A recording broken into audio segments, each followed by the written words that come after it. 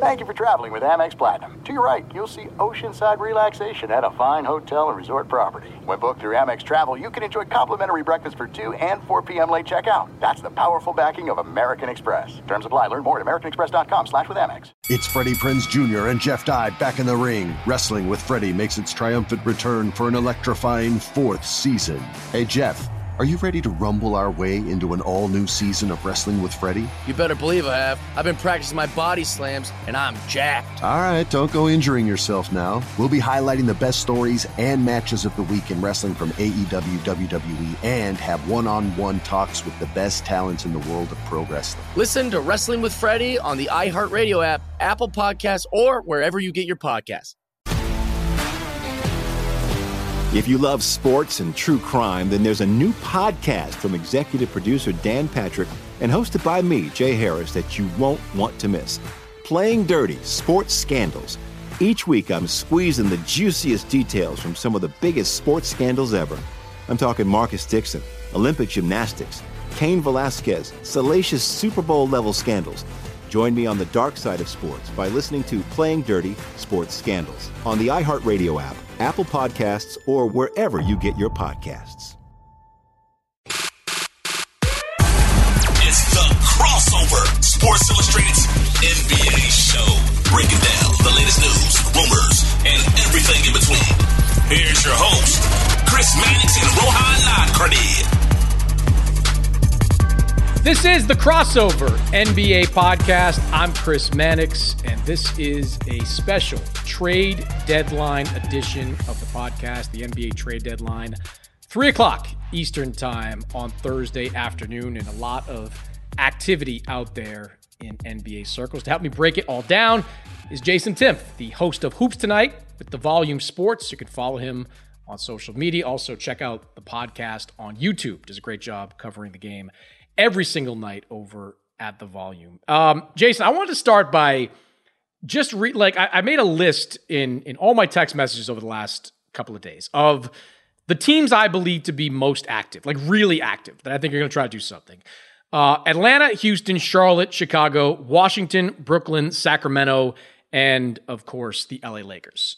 Those are the teams that I believe are the most aggressive in the market. And my big picture takeaway before we dig into a few of these teams is that this is one of the more robust sellers markets that I've seen in a number of years. There are some good players available, but the number of buyers right now significantly outnumbers the number of sellers. On the sellers list, you've got Atlanta, which may be auctioning off a few players. Charlotte certainly has made some guys available. Chicago is a team a lot of other teams are kicking the tires on right now. So when you survey the landscape, does it feel that way to you, that there are more teams looking to upgrade than teams that are looking to break it apart?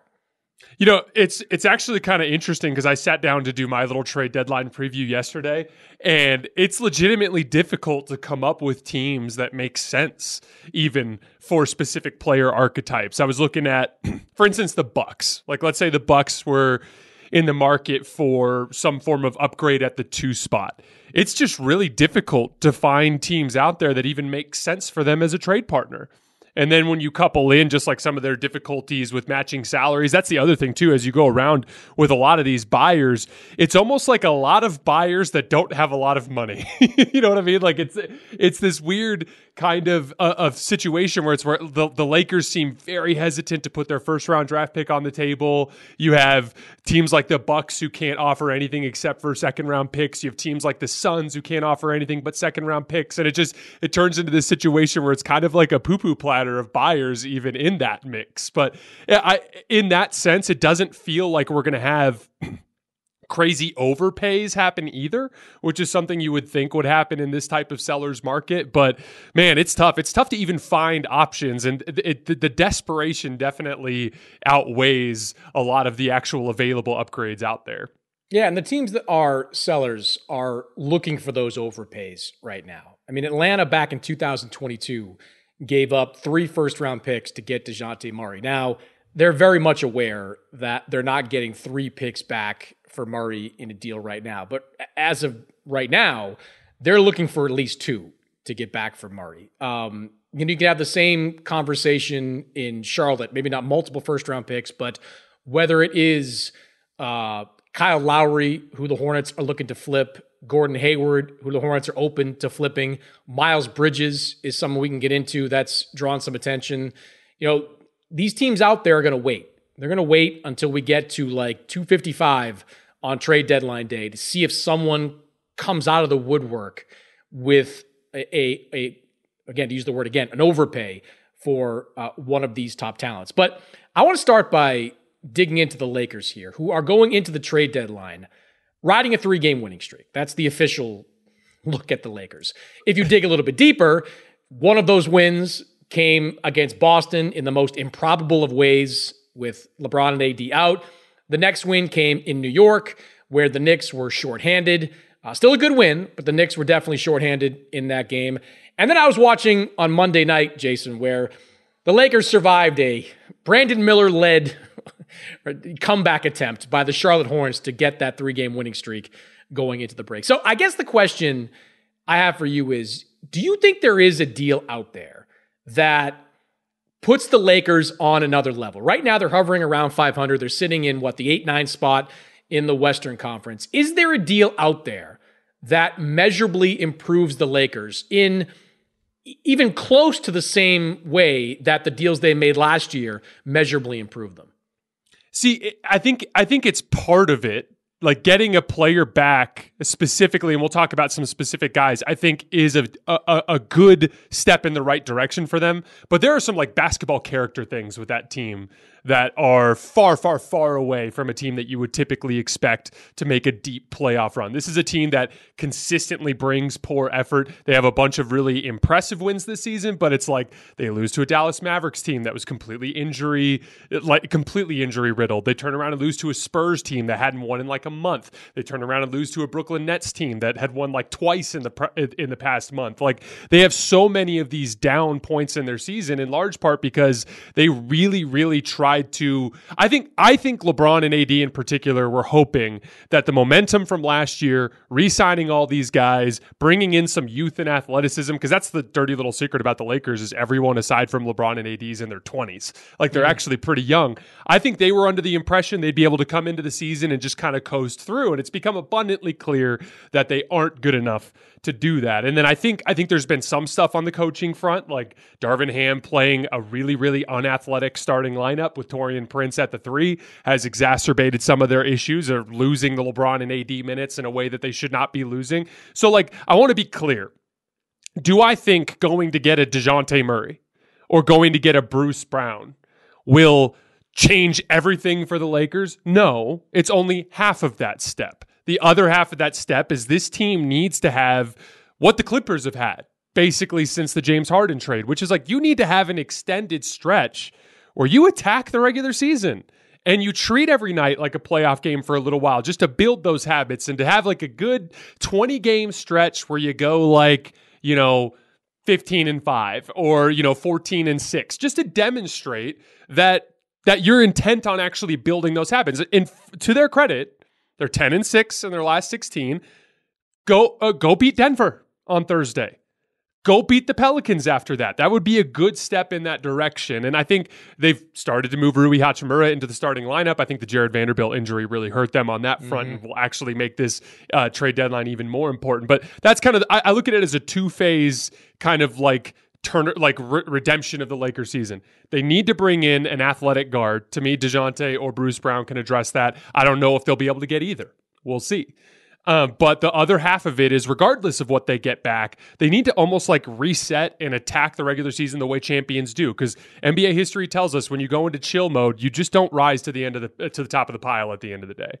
Yeah. So we know what the Lakers are willing to part with, right? It's D'Angelo Russell, who's got 1 year left on his contract, a player option he's almost certainly going to pick up. It's a first-round draft pick in 2029 or 2030, which is the only pick the Lakers can deal right now. That's not going to be enough to get DeJounte Murray out of Atlanta. Atlanta wants Austin Reeves, and the Lakers have been steadfast, whether it's with Atlanta or anybody else, that they don't want to deal Austin Reeves. And I get that. If you're dealing D'Angelo Russell, Austin Reeves, and a first-round pick for DeJounte Murray, as much as I like DeJounte Murray, that's a lateral move, for the Lakers. Toronto's interesting with Bruce Brown. I think Bruce Brown's going to go before Thursday because the Raptors really have no use for them. Like, they wanted the draft picks that came in the Pascal Siakam deal, not necessarily Bruce Brown. So I think he's going to go, and I think he is going to return a first-round pick to Toronto. The question the Lakers are going to have to ask, if it comes to that, and I'll put this question to you, given how D'Angelo Russell has played over the last month and a half, because in January he was awesome, played really well against Boston as well, three-point shooting up around 40%. They're going to have to ask themselves, is that sustainable with D'Angelo Russell? Because if they believe it's sustainable, as much as I like Bruce Brown, he was a big part of what the Nuggets did last year, winning a championship, I don't know that trading Russell and a first is a big enough step forward to put you in that contender phase, or contender tier, because what you are getting with Bruce Brown, the defense, the versatility, you're losing something offensively with D'Angelo Russell. So if that is something that's on the table for the Lakers, a Russell +1 pick, maybe some filler, whatever it may be, in exchange for Bruce Brown, is that something that you think would advance the Lakers in the Western Conference? So I really like Bruce Brown in the context of a LeBron AD front court. I look at it as essentially another tier of their physical onslaught, so to speak. I even look at it as a means with which that allows you to play a Taurean Prince at the 3, just simply because you're slotting him in terms of his perimeter responsibilities and athletic matchups into something he can actually manage a little bit better. I think the Lakers in particular would be concerned about flipping a real asset for Bruce Brown in the context of LeBron leaving at some point in the future, just in terms of like retirement. I think they prefer the DeJounte Murray prospect just from the standpoint of like, you look at him as a guy that you have for the future to put next to Anthony Davis, right? And I think that's their primary concern. I do think Bruce, like, ironically, just within a one-season lens, just one shot at, LeBron's last hurrah, so to speak. I actually like Bruce Brown a little bit more than DeJounte, just because I really do think when push comes to shove, you're putting the ball in LeBron's hands and you're putting the ball in Anthony Davis's hands. They've been attacking so much out of the post over the course of this last couple of months. It's been one of the things that's helped kind of turn their offense around. And like, because of that, I look at Bruce Brown as a guy that could just do all these things on the margins at a higher level. I want to be clear. D'Angelo Russell has won me over in a lot of ways this year. Like, just from, he's a professional. He's had a good attitude the whole way. The dude has he legitimately got embarrassed by Bruce Brown last year and went into the summer and worked on his game. I think he's better now than he's ever been. The question is, can you play Austin Reeves and D'Angelo Russell together and hope to win a championship? And the answer is no. So, like, at the end of the day, they have to make a decision between one of those two guys. It's really about roster balance. You have to find a way to turn one of those two guys into a two-guard that you trust. And let me ask you this. Do you think there's any potential for them to do something even smaller on the margins, like potentially turning for, like, a Gary Trent Jr. or somebody along those lines? Maybe, because they are actively looking for shooters. We know what the numbers say. They're a terrible three-point shooting team. They're a terrible offensive team. They have been on the lookout for shooters. But the one of the things that I've heard coming out of LA and out of the Lakers camp is that there is strong support to do absolutely nothing. Really? And they know the risk that comes with, right? Because you don't want to alienate LeBron, who has a player option for next year, and God knows what he's going to do. I mean, if Bronny goes to the NBA, that makes LA a little bit less appealing. Maybe he wants to go find a way to play with him, all the things he's talked about in the past. There's a risk to that, no question. But the way the Lakers look at it is, look, we're playing good basketball right now. He's, like you said, 10-6, 3-game winning streak, all that. Help may be on the way. Gabe Vincent, who has only played 5 games for this team, probably will return sometime after the All-Star break. He was someone that they were excited about when they signed in the offseason. Jared Vanderbilt, I think Adrian Wojnarowski knows something when he says he could be done for the season. I don't think that's just speculation.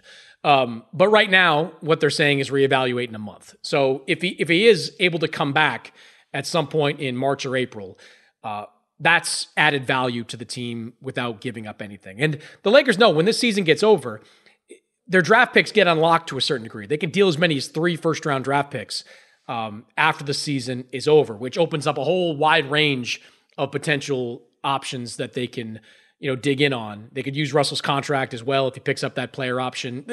There is some support within the Lakers to doing absolutely nothing, and with the understanding that God knows what LeBron would tweet, after 3:00 Eastern, if they do absolutely nothing. But there's a scenario, Jason, I can see where they are completely dark on the trade deadline. Well, and here's the thing. I understand that prospect from to put it simply, have the Lakers given anybody much to feel optimistic about them for this season? Not really. I mean, there've been some highs, but by the way, the injury thing never flew with me. They've had some injuries, but LeBron and AD have been as healthy as they've been in years. AD is the healthiest he's been since his New Orleans days.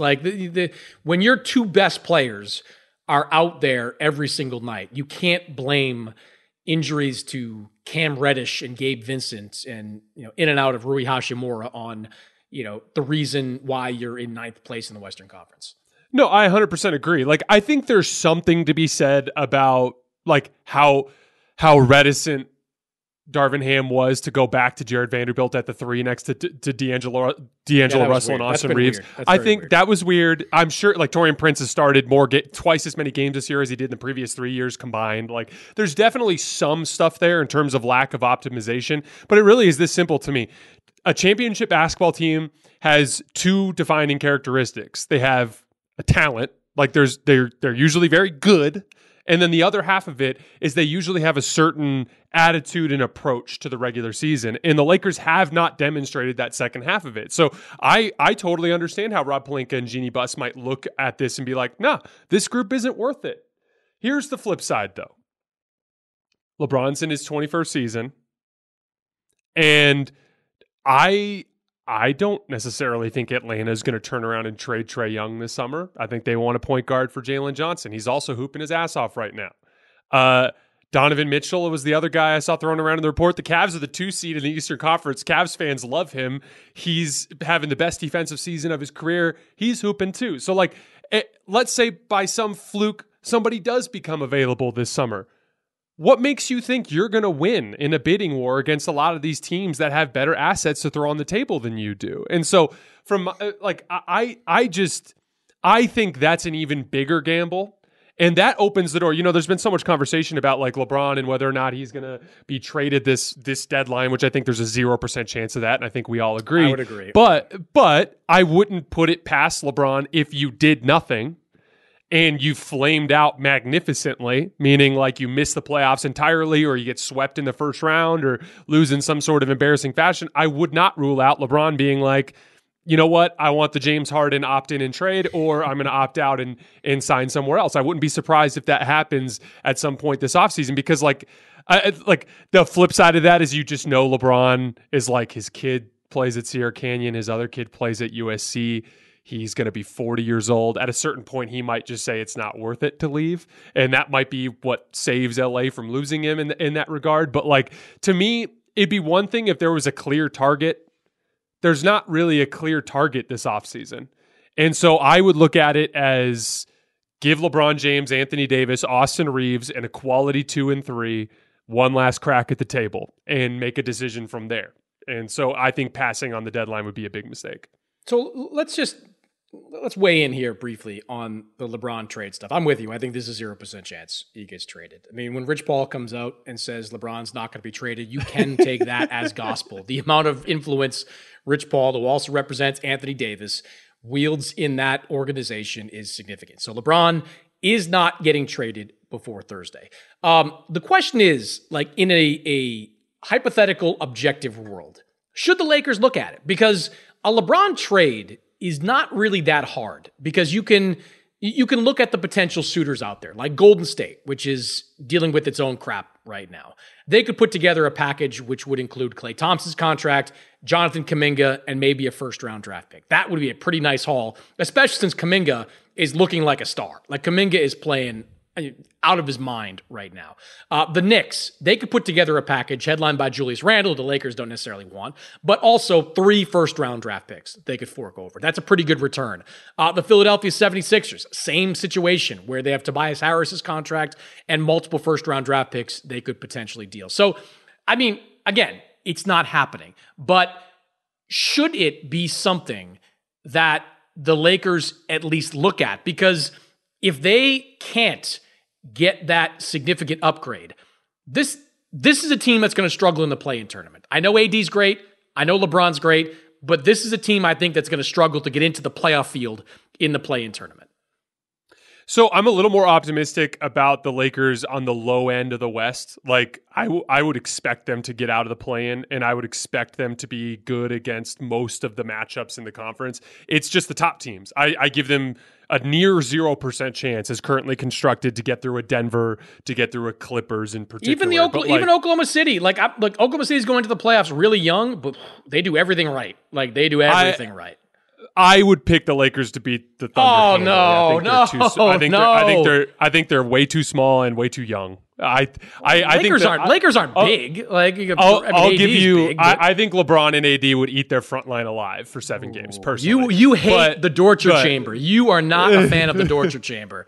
It's very clear when they play that they don't have a single body who can even remotely make Anthony Davis feel uncomfortable. Okay, but not to make this about that, but like.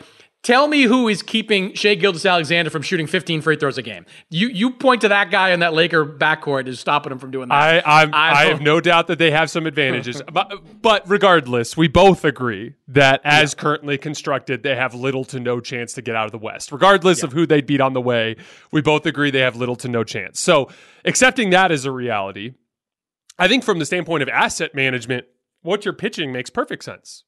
Like, why let him retire into nothingness when you could somehow spark a rebuild with something like that? And with that, I agree with you in principle. The flip side is, imagine optically what it looks like for the Lakers to, one, have LeBron James sign with you outright, and then to have him behind the scenes facilitate an Anthony Davis trade, basically via clutch. And then for you to turn around and basically be disappointing outside of that first year. Yeah, I get it. They made it to the Western Conference Finals last year, but every regular season has been a chore over this span. And generally speaking, in playoff success, what do we have? 2 series victories in what would be 4 years after the title if they lost again this year. So like combining that with being the first franchise to trade LeBron James away, I think it would look bad. And so like I think it's mutually beneficial for all the parties involved to try to get the most out of the end of this LeBron James era in LA, just because I do think it would be a bad look. But you're right. I mean, in a vacuum, if you could remove emotion from the equation, if you could remove anything other than just purely what's best for the Lakers franchise, if they don't have enough, LeBron's 39. You got to look to move on to the next phase. I just don't necessarily see it happening because of those optics. Could you imagine if the Lakers traded LeBron on the same day they unveiled the Kobe Bryant statue?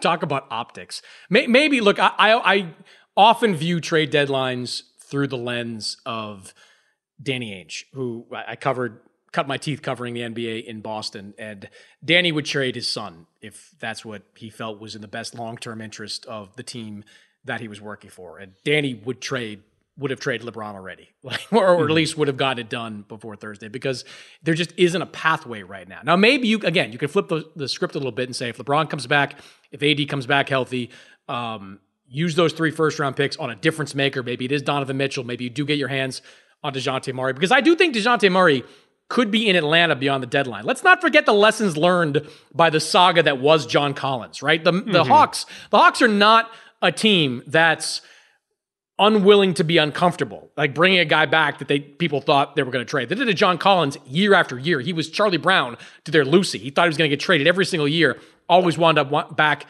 with the They're Atlanta also Hawks. playing better.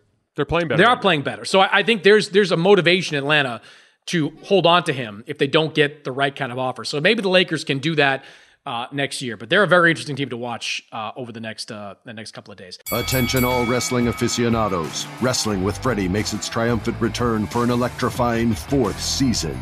This is Freddie Prinze Jr., and I am beyond thrilled to announce that our wrestling extravaganza is back, and joining me once again is the one and only Jeff Dye. Get ready as we highlight the most jaw-dropping matches, dissect the fiercest feuds, and uncover the latest twists and turns in the world of pro wrestling. We're dusting off our legendary side quests and unleashing a barrage of brand new segments that will keep you guys on the edge of your seat like our talks on Unsanctioned Thursdays. Freddie, you know we got to give the people what they want. This season, we have an all-star lineup of special guests who are going to be gracing our podcast, bringing with them their own unique insights, experiences, and all of that in the world of pro wrestling and beyond. Whether you're a seasoned wrestling veteran or a fresh-faced newcomer, we promise an experience like no other. So buckle up, wrestling fans. Listen to Wrestling with Freddie as part of the My Cultura Podcast Network, available on the iHeartRadio app, Apple Podcasts, or wherever you get your podcasts.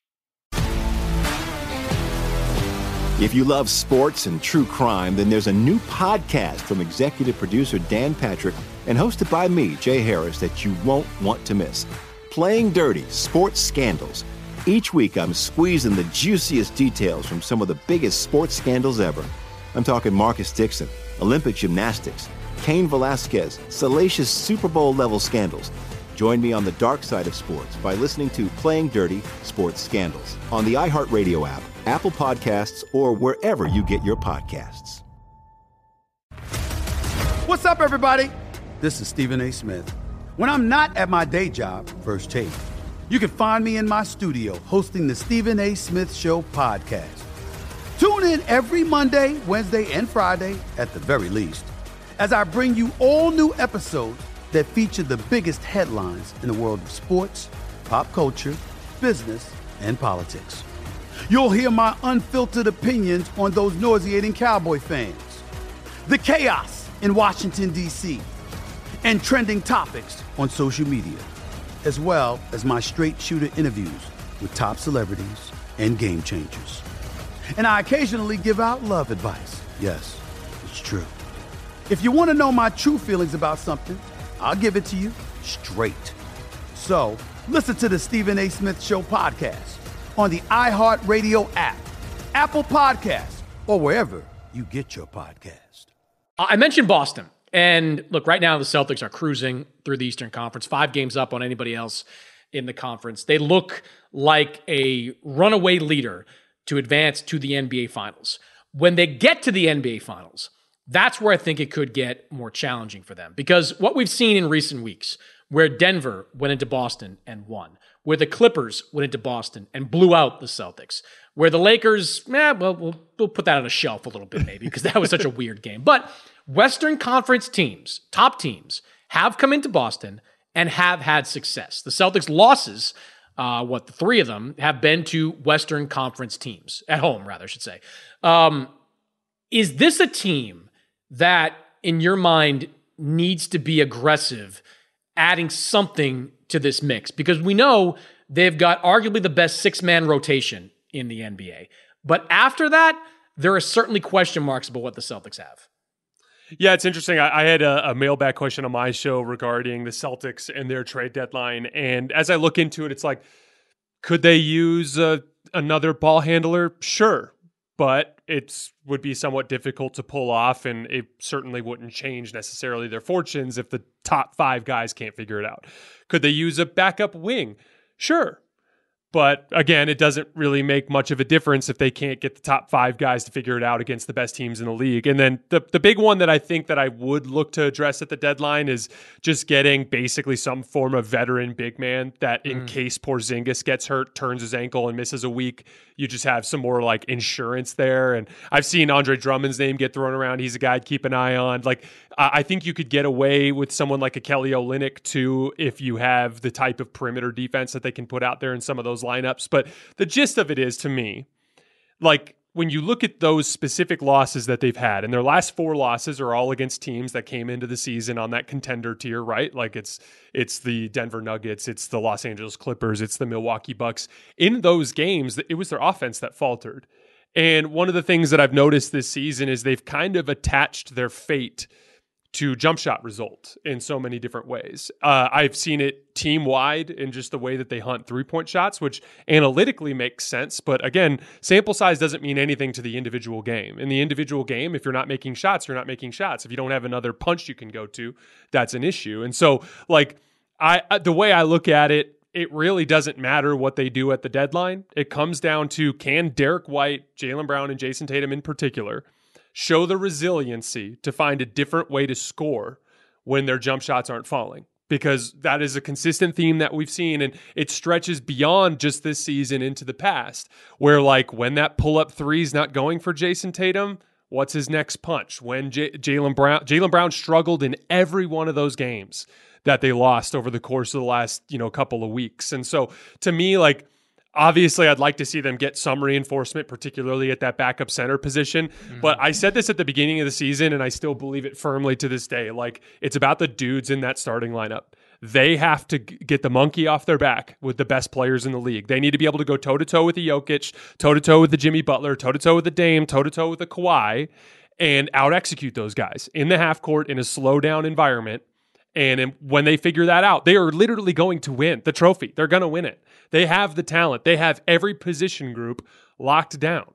It's just simply about actually reaching their potential when they get to those moments. And so I don't think the deadline plays too much of a role in the outcome of the Celtics season, in my opinion. I don't know. I mean, I've heard the Drummond stuff too, and there's a tidiness to Andre Drummond because he would fit into that Grant Williams trade exception, so you don't have to give up a player necessarily. You also could just attach some kind of draft capital, maybe a couple of second rounders, although the interest in Andre Drummond is pretty high right now. I mean, he's averaging like 18 and a half rebounds per 36 minutes. Like his numbers his rebounding numbers have always been great, but I think that's a career high, like a per 36 minute career high. So there's strong interest league wide in Andre Drummond. If I'm Brad Stevens though, I am scrolling through my phone, finding my old pal Danny Ainge's number and making a call because I would want Kelly Olynyk. One thing about the way the Celtics play is that they like all their guys to be switchy. They like all their guys to be able to shoot. They like all their guys to be able to play make. That's what Kelly Olynyk can do. Now, we can debate his defensive abilities. They're certainly not on the level of some of the other guys in Boston, but he can shoot the three. I think he's above 40% this year, albeit in limited numbers. He's got a decent shooting percentage, and he's got a familiarity in Boston. Played his first 4 years with the Celtics. So Brad Stevens knows what he's getting in Kelly Olynyk, who I know is a good locker room guy as well. That's a guy that could very easily slide into your rotation. I'm not talking about acquiring a guy that can fill in if Porzingis or Horford goes down. I mean, if Porzingis or Horford goes down for a significant period of time, they're probably toast. Like I just don't see them beating top tier teams without one of those guys. But with Olynyk taking those Luke Kornet minutes, I think they're better off because Olynyk will space the floor. He's a good passer. You can put him in more positions than you put Luke Kornet in. That would be something I'd be aggressive. Now, it's probably going to cost you Peyton Pritchard, which you have to worry about replacing him as well. But over the stretch run, I'd probably be more comfortable with my chances if I had Kelly Olynyk in the front court and Peyton Pritchard and not having Peyton Pritchard in the lineup. I actually agree with you. And specifically, Kelly Olynyk as a pick and pop player, I think is super important because, like, in my opinion, the Celtics offense has actually looked at its best this year when they're running pick and pop with Kristaps Porzingis. To me, it's like the hardest action to guard in modern basketball. Just simply from the standpoint of like almost all pick and roll coverages are designed to contain the rim and that initial ball handler. And like when the guy picks and pops, like there's just it's really difficult to ask a center to contain a ball handler coming downhill at you, but then also close out at the dude at the 3-point line. And so I think like in a lot of ways, especially when you factor in just the simple reality that offense in a weird way kind of dictates the future of the Celtics team. Like their rhythm and flow on offense means everything. And so lean into it. And I really like the Kelly Olynyk fit. The other thing with Andre Drummond too is like he's one of those guys, as someone who covered him very closely when he was with the Lakers, he's one of those guys that like on the right night, you're like, oh man, this is a high level starter right here. And then on another night, it's like his head's not in it, and he's floating through, and he doesn't have active hands, and he's not running the floor, and you're like, okay, this is why Andre Drummond is Andre Drummond. I think Kelly Olynyk has definitely a lower ceiling than a guy like he does in terms of Drummond does in terms of his ability to impact the game physically. But yeah, I really like the Olynyk fit. That I think is a really good idea for them. Yeah, it makes sense. And I do think Boston will be aggressive because I think they see the same things where they know what they're going to get from their top six. But, Luke Cornett, he's had his moments, but he's limited. They like Peyton Pritchard, but if you can get Kelly Olynyk and it costs you Peyton Pritchard, I think the positives outweigh the negative in a deal like that. Attention all wrestling aficionados. Wrestling with Freddie makes its triumphant return for an electrifying 4th season. This is Freddie Prinze Jr., and I am beyond thrilled to announce that our wrestling extravaganza is back, and joining me once again is the one and only Jeff Dye. Get ready as we highlight the most jaw-dropping matches, dissect the fiercest feuds, and uncover the latest twists and turns in the world of pro wrestling. We're dusting off our legendary side quests and unleashing a barrage of brand new segments that will keep you guys on the edge of your seat like our talks on Unsanctioned Thursdays. Freddie, you know we got to give the people what they want. This season, we have an all-star lineup of special guests who are going to be gracing our podcast, bringing with them their own unique insights, experiences, and all of that in the world of pro wrestling and beyond. Whether you're a seasoned wrestling veteran or a fresh-faced newcomer, we promise an experience like no other. So buckle up, wrestling fans. Listen to Wrestling with Freddie as part of the My Cultura Podcast Network, available on the iHeartRadio app, Apple Podcasts, or wherever you get your podcasts. If you love sports and true crime, then there's a new podcast from executive producer Dan Patrick and hosted by me, Jay Harris, that you won't want to miss. Playing Dirty: Sports Scandals. Each week, I'm squeezing the juiciest details from some of the biggest sports scandals ever. I'm talking Marcus Dixon, Olympic gymnastics, Cain Velasquez, salacious Super Bowl-level scandals. Join me on the dark side of sports by listening to Playing Dirty: Sports Scandals on the iHeartRadio app, Apple Podcasts, or wherever you get your podcasts. What's up, everybody? This is Stephen A. Smith. When I'm not at my day job, First Take, you can find me in my studio hosting the Stephen A. Smith Show podcast. Tune in every Monday, Wednesday, and Friday, at the very least, as I bring you all new episodes that feature the biggest headlines in the world of sports, pop culture, business, and politics. You'll hear my unfiltered opinions on those nauseating Cowboy fans, the chaos in Washington, D.C., and trending topics on social media, as well as my straight shooter interviews with top celebrities and game changers. And I occasionally give out love advice. Yes, it's true. If you want to know my true feelings about something, I'll give it to you straight. So listen to the Stephen A. Smith Show podcast on the iHeartRadio app, Apple Podcasts, or wherever you get your podcast. A couple of things I want to ask you about. The Warriors right now are a mess. They beat Brooklyn last night. Good win. Great. But they still need something. Klay Thompson is out of the lineup when it comes to closing games. That's obviously something that's gnawing at him pretty significantly, understandably so. I don't think that the Warriors can get anything done unless they put Jonathan Kuminga in the mix. And I don't know, man. Like, the more I see of Jonathan Kuminga, the more I think he is what the Warriors hoped he was going to be. Someone that was going to bridge the gap between the team of yesteryear and the team they want to be in the future. Is there any scenario where you would put Jonathan Kuminga in a deal that would help the Warriors win right now? So it's interesting because I think Kuminga's gotten so good, he's actually put the Warriors in a really difficult predicament. Because Steph Curry goes for 60 the other night, closed the game out last night against the Nets, basically just straight ISO down the stretch of the game. He's one of those transcendently great players that you can win a championship with. But this Warriors team is not close. And another thing is true. As good as Jonathan Kuminga looks like he's going to be, and I mean, this is a simple stat to demonstrate it. He had never had back-to-back 20-point games in his entire career up until this recent stretch. And then he notched like 7 or 8 of them in a row. He's on a 10-game stretch averaging 25 points per game on over 60% shooting. Like, ridiculous. No one can guard him head up. Like, they can't keep him in front without fouling.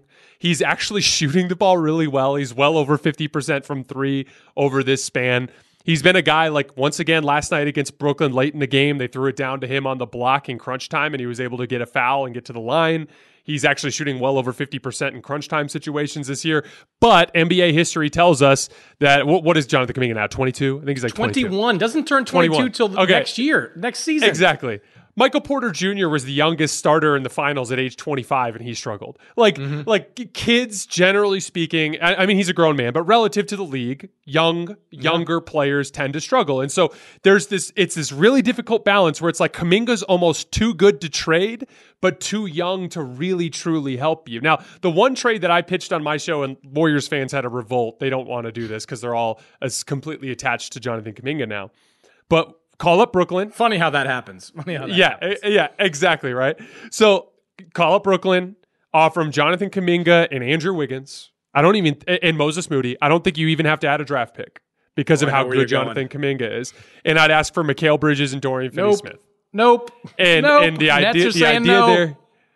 idea there, well, and again, they have 2 first-round draft picks too that they could include if they wanted to. And in my opinion, Mikal Bridges is 27 years old and is not good enough to be the best player on your team. So treating him as a foundational star is a mistake on Brooklyn's part, in my opinion. So that would be an opportunity for you to turn guys want to play with him. Guys are going to want to play with him. Like, he's one of those guys that they know that too, by the way, in Brooklyn. They know he's not the number one guy, but they see him as the guy that'll attract the next guy. Like, here we got a Swiss Army knife guy who could average 20 points per game and defend every single position on the floor. I can come in and win with that. Like, that's the guy that gets to the next guy. You think if they literally offered him Jonathan Kuminga and 2 first-round picks that they'd say no? I think they say no. I think they're that big. They're that entrenched in their belief that Bridges is their future. Okay, and so that's interesting and that's good to know. But that is an example of a deal that could potentially bring back a legitimate 3 and 4 next to Draymond that would give you a chance to go for it. And to your point, there's not a lot of great options out there. Like, I'm not even sure I'd flip Jonathan Kuminga for a Lauri Markkanen at this point. Especially considering Steph so desperately needs another guy who can do something with the basketball in their hands, which has been an issue down the stretch here. But like, honestly, the reality is like, you're pitching to me how Brooklyn would hang up the damn phone. When I pitched this trade, but to the point, Warriors fans were like, "No, what are you talking about? We never get." They're attached to this guy when I talk to people around the league, like, Brooklyn's almost proud of how they're not taking offers for Bridges. Like, I know Houston was after him for a minute, dangling Jalen Green, but they just weren't interested. They just believe, again, it's not about Bridges being the guy. It's about being the guy that can get the guy. Like, that's their take on it. And I can see it. Super well liked. I can see. Yeah, he's really well liked. He's a great player, like, just not on that alpha level probably. But they believe the combination of New York and some cap flexibility could, get them to that point. So I don't know. Like, I'm with you though on. I don't know if I do Kuminga, Lauri Markkanen. I don't know if that gets you onto that level. I don't know if Lauri's a great fit playing, opposite Steph and with Draymond. Like, that's a lot to figure out in the short term. They're in a tough spot, man. They're in a tough spot because I don't know what nibble on the fringes deal gets them out of that 10 spot that they're in right now. Maybe into the play-in tournament they can get, and who knows? Maybe Steph can do something great when he gets there. But I don't know. I don't know what deal gets them to that point, to the higher. Do you think there's any chance that Oklahoma City has their eye on Lauri Markkanen as the ideal? And I thought about that. I think it's an interesting team to speculate on, because they've got 14 first rounders and 21 second rounders in the next 7 years. Like, it's ridiculous how much draft capital they have. And they're not in a position yet where the cap becomes a problem, but they're probably a year and a half, 2 years away from it becoming a problem with some of these young guys trying to get paid. My impression from talking to people in Oklahoma City is that they really want to use this postseason as a barometer to see where they are. Like, let's just go out there with Shea and this group of guys that seems to play pretty well, and let's see where we are. If we get beat in the first round by the Lakers or somebody, then look, we're going to have to shake things up. If we wind up going to the conference finals, screw it. We're just going to keep building around this group, and this will be the team that we move forward with. Plus, any conversation that takes place between Sam Presti and Danny Ainge, like, you're going to need like months to work something like that out, because both these guys are going to try to gouge each other and win the trade. So I don't know. I don't see it coming together before the deadline. They are an interesting team, but every time I try to get an inkling of what's going on in Oklahoma, everything comes back to riding this thing out and seeing what they have with this group. One more thing for you. They're 29th in defensive rebounding. I know. It's a problem. 29th. It's a problem. Like they probably should have made the trade to go get old pal Steven Adams, for next year, like having him for next season, because they do need some size up front. I don't know that Markkanen solves Steven Adams. That would have been interesting. I mean, that would have been fun. I don't know if Markkanen solves that problem though. Like he's a good rebounder, but I think he's literally perfect for a couple. I'll be really quick. Okay. First of all, like 2/3 of the baskets he made this year are on catch and shoot jump shots and like finishing around the rim on cuts and rolls to the rim. He is a shoe-in offensive fit, basically as a play finisher. He is an excellent rebounder on that low man position. He basically would be, you'd never have to ask him to defend on the perimeter next to Lou Dort and Jalen Williams. Like legitimately, I think he is, I don't think I could conceive a better fit at the 4 than a play finishing, rebounding, basically a secondary big, but one that just kind of brings like the physical presence that Chet doesn't bring to that position. And like, and quite frankly too, I don't know about you, regardless of how we feel about Lauri, to me, Josh Giddey kind of feels like the odd man out in that group anyway. Yeah. At some point he will be, when we talk about the contracts and, guys getting paid, I think that's just a guess on my part, but I think he will be the odd man out. I mean, hey, Chet will dispute your not physical part. Chet tries to be physical. Chet makes every effort to be physical. He's just, hey, I love Chet. He's not ready for that yet. He's not ready for 7 games of a massive Western Conference front line. You are right about the fit in the sense that just like where Boston looks for guys that can do 3 different things, play at all 3 levels, play make, everything. That's what Oklahoma City is looking for. That's the type of player they have in their lineup 1 through 5. So they are looking for that type of guy. I just can't see Danny and Sam doing a deal this close to like in a matter of days. If it happens, I'll hop on your show and we'll issue a mea culpa on it, but I can't see it happening. Last thing for you have so much more knowledge about this kind of stuff than I do. Like so much of my like postulation about this kind of stuff is just like basketball wishing. You know what I mean? Like it's just the minutiae. Whereas you know how this stuff works. I just know how Danny operates. Like Danny can smell desperation on teams. He has for years. He smelt it on Minnesota. He smelt it on Cleveland. Oklahoma City doesn't have that smell to them. Doesn't have that odor to them right now. They're not desperate. Maybe this offseason. Look, like I said, like if this team gets beat in the second round and they get clobbered on the boards by one of the top tier teams, then maybe you turn to Markkanen. Then there's more time to make a deal. There's the same level of assets are still available. But right now, I think Oklahoma City rides this group out. I was on Colin's show earlier in the week and we were talking about the Bucks.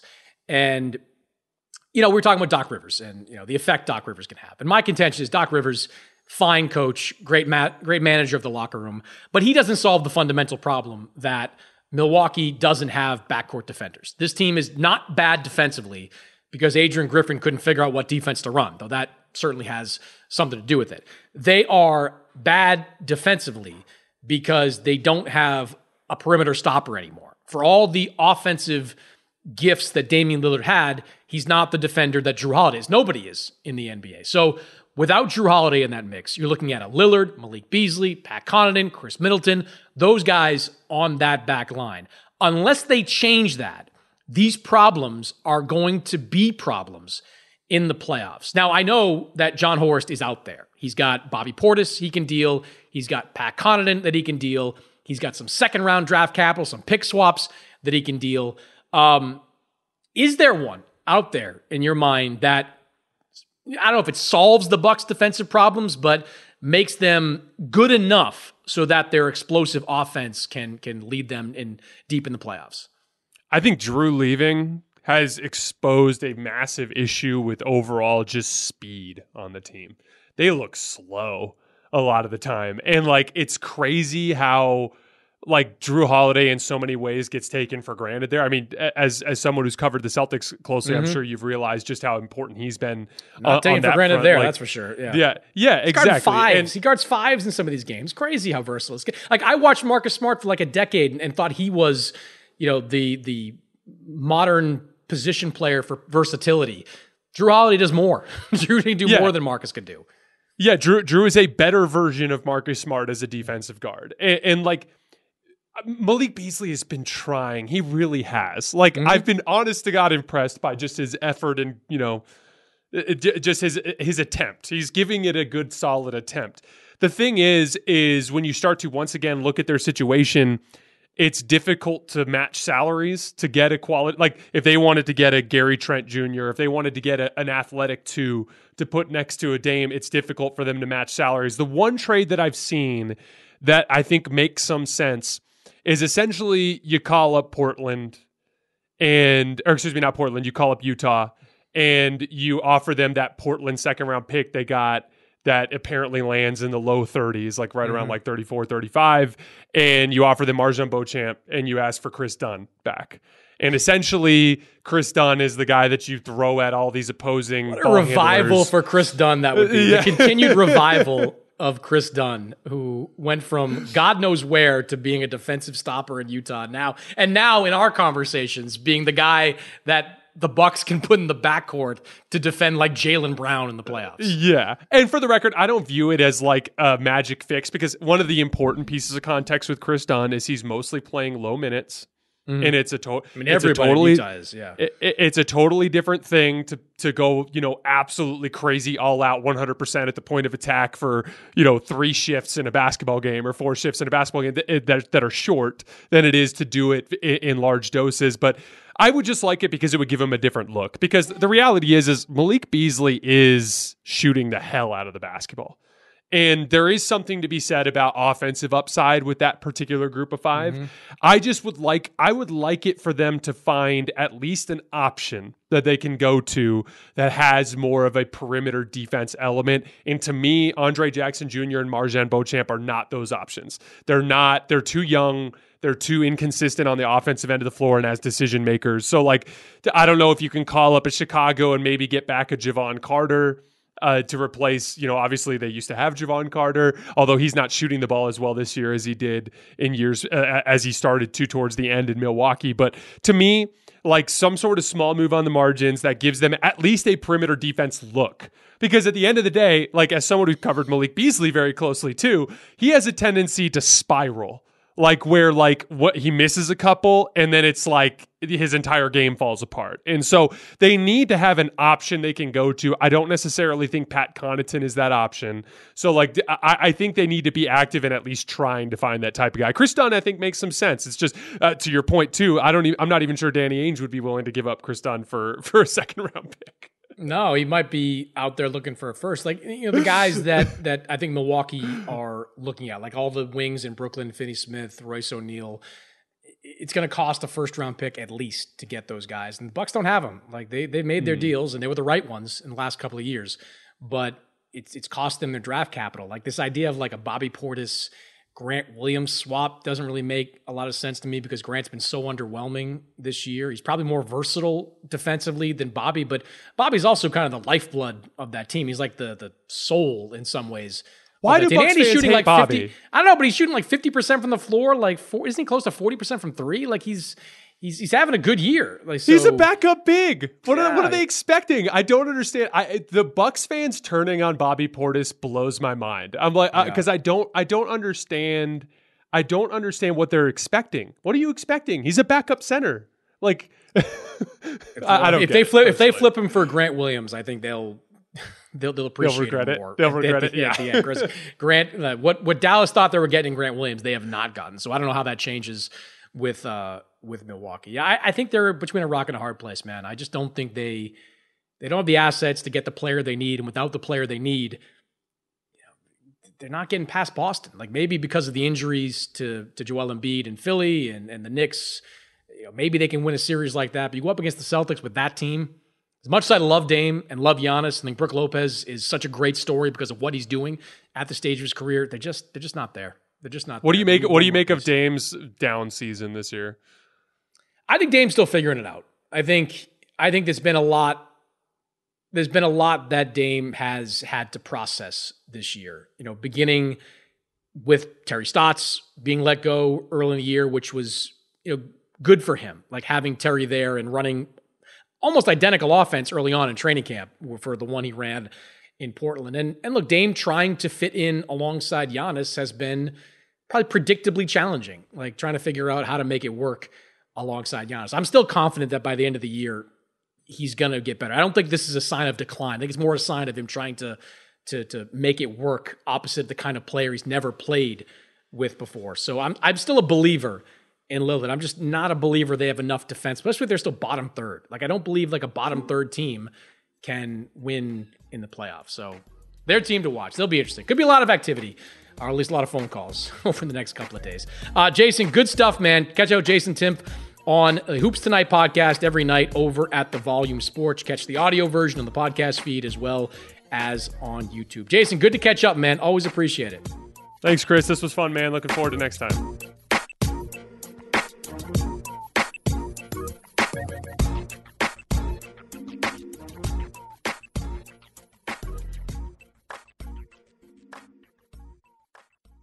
It's Freddie Prinze Jr. and Jeff Dye back in the ring. Wrestling with Freddie makes its triumphant return for an electrifying 4th season. Hey, Jeff, are you ready to rumble our way into an all-new season of Wrestling with Freddie? You better believe I have. I've been practicing my body slams, and I'm jacked. All right, don't go injuring yourself now. We'll be highlighting the best stories and matches of the week in wrestling from AEW, WWE, and have one-on-one talks with the best talents in the world of pro wrestling. Listen to Wrestling with Freddie on the iHeartRadio app, Apple Podcasts, or wherever you get your podcasts. If you love sports and true crime, then there's a new podcast from executive producer Dan Patrick and hosted by me, Jay Harris, that you won't want to miss. Playing Dirty: Sports Scandals. Each week, I'm squeezing the juiciest details from some of the biggest sports scandals ever. I'm talking Marcus Dixon, Olympic gymnastics, Cain Velasquez, salacious Super Bowl-level scandals. Join me on the dark side of sports by listening to Playing Dirty: Sports Scandals on the iHeartRadio app, Apple Podcasts, or wherever you get your podcasts. What's up, everybody? This is Stephen A. Smith, host of the Stephen A. Smith Show podcast. Tune in every Monday, Wednesday, and Friday at the very least as I bring you all new episodes that feature the biggest headlines in the world of sports, pop culture, business, and I answer your phone calls and respond to your tweets. You'll hear my unfiltered opinions and straight-shooter interviews with top celebrities and game changers. All that and more. So listen to the Stephen A. Smith Show podcast on the iHeartRadio app, Apple Podcasts, or wherever you get your podcast.